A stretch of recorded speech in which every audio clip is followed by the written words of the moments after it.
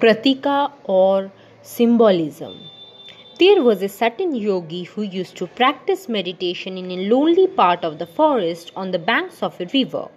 There was a poor cowherd, a very ignorant man who used to tend his herd in that forest every day. He used to see this same yogi meditating by the hour, practicing austerities, living alone and studying. Somehow the cowherd got curious as to what he did. So he came to the yogi and said, "Sir, can you teach me the way to God?" This yogi was a very learned great man, and he replied, "How will you understand God, you common cowherd? Blockhead, go home and tend your cows and don't bother your head with such things." The poor fellow went away, but somehow a real want had come to him, so he could not rest, and he came again to the yogi and said, "Sir, won't you teach me something about God?" Again he was repulsed. "Oh, you blockhead, what can you understand of God? Go home." But the cowherd could not sleep. He could not eat. He must know something about God. So he came again. And the yogi, in order to quiet the man as he was so insisting, said, "I will teach you about God." The man asked, "What sort of being is God? What is his form? How does he look?" The yogi said, "God is just like the big bull in your herd. That is just God. God has become the big bull." The man believed him and went back to his herd. Day and night he took that bull for God and began to worship him. He brought the greenest grass for the bull, rested close to it, and gave it light, sat near it, and followed it. Thus days and months and years passed. His whole soul was there in the bull. One day he heard a voice, as it were, coming out of the bull. "The bull speaks," the cowherd thought. My son, why the bull is speaking?" "No, the bull cannot speak." Again the voice came, and that time he found it out. It was from his own heart. He found that God was in him. Then he learned the wonderful truth of the teacher of all teachers, "I am with this always." And the poor cowherd learnt the whole mystery. Then he goes back to the yogi, and when he is at some distance, the yogi sees him. The yogi has been the most learned man in the country, practicing austerity for years, meditating and studying. And this cowherd, an ignorant blockhead, never studied a book nor learned his letters, but he comes, his whole body as it were transfigured, his face changed, the light of heaven shining around his face. The yogi got up. "What is this change? Where did you get this?" "Sir, you gave me that." "How? I told you that in joke, but I took it seriously, and I got everything I wanted out of that bull, for is he not everywhere?" So that bull was the Pratika, and that man worshipped the bull as his Pratika, as God, and he got everything out of it. So that intense love, that desire, brings out everything. Everything is in ourselves, and the external world and external worship are the forms, the suggestion that call it out. When they become strong, the Lord within awakens.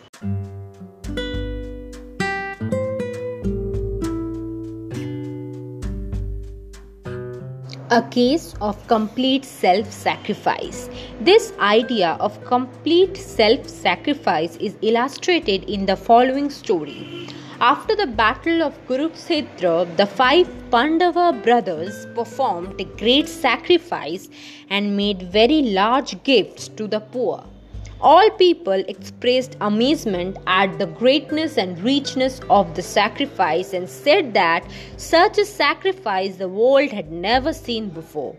But after the ceremony, there came a little mongoose, half of whose body was golden and the other half brown, and he began to roll on the floor of the sacrificial hall.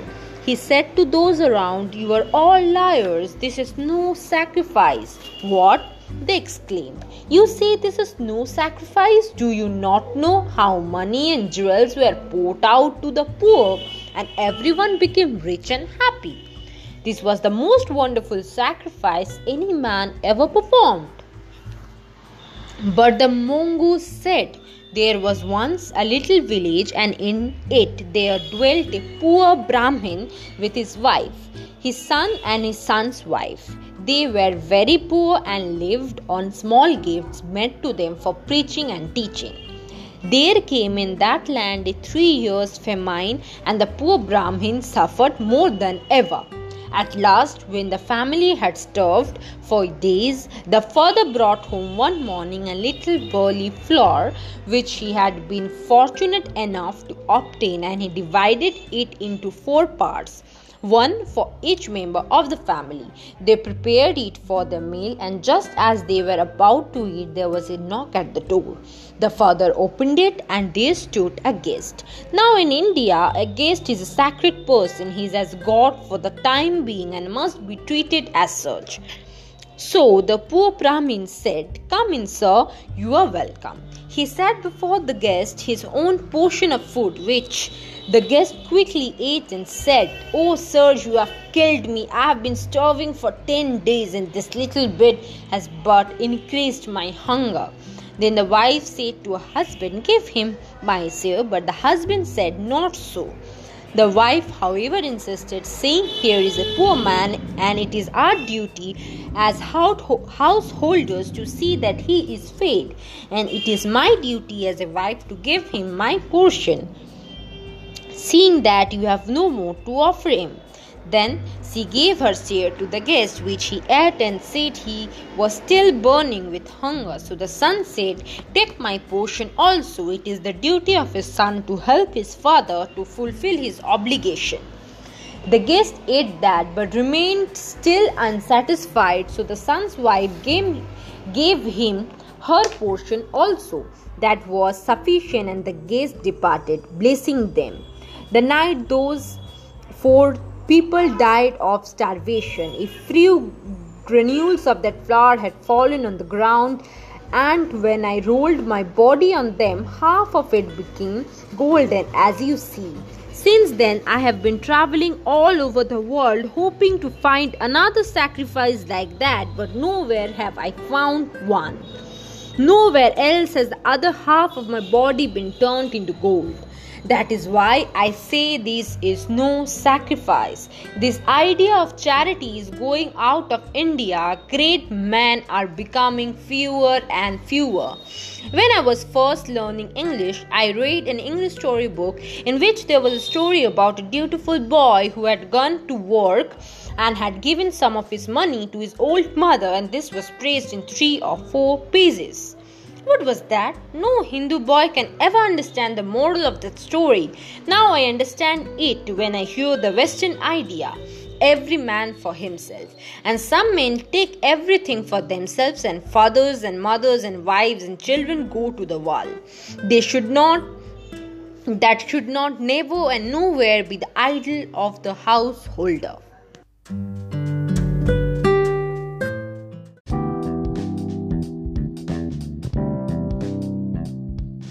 The big-eared demon, Ghantakarna. Take up one idea, your Ista, and let the whole soul be devoted to it. Practice this from day to day until you see the result. Until the soul grows, and if it is sincere and good, that every idea will spread till it covers the whole universe. Let it spread by itself. It will all come from the inside out. Then you will see that your Ista is everywhere and that he is in everything. Of course, at the same time, we must always remember that we must recognize the Istas of each other and respect them. The other's ideas of God or else worship will degenerate into fanaticism. There is an old story of a man who was a worshipper of Shiva. There are sects in our country who worship God as Shiva and others who worship him as Vishnu.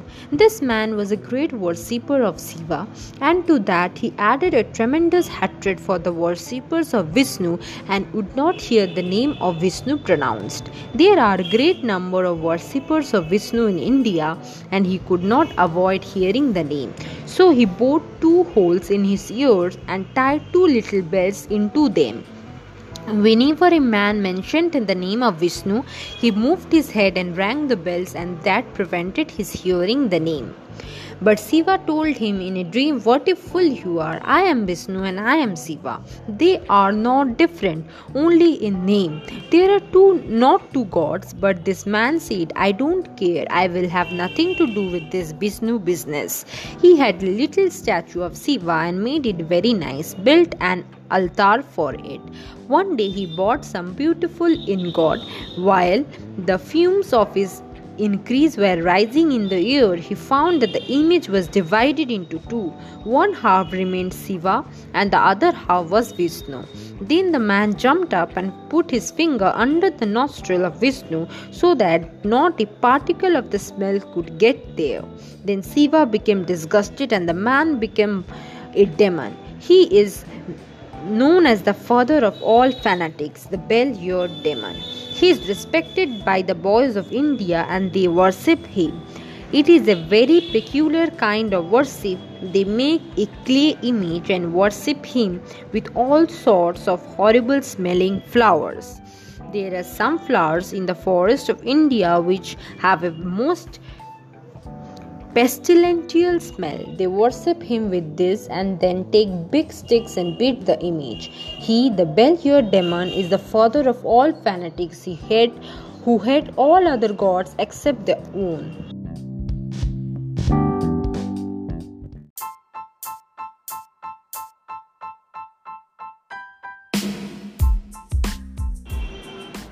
Shraddha or genuine faith. We must always remember that our backbone is spirituality, and to do that we must have a guide who will show the path to us, the path about which I am talking just now.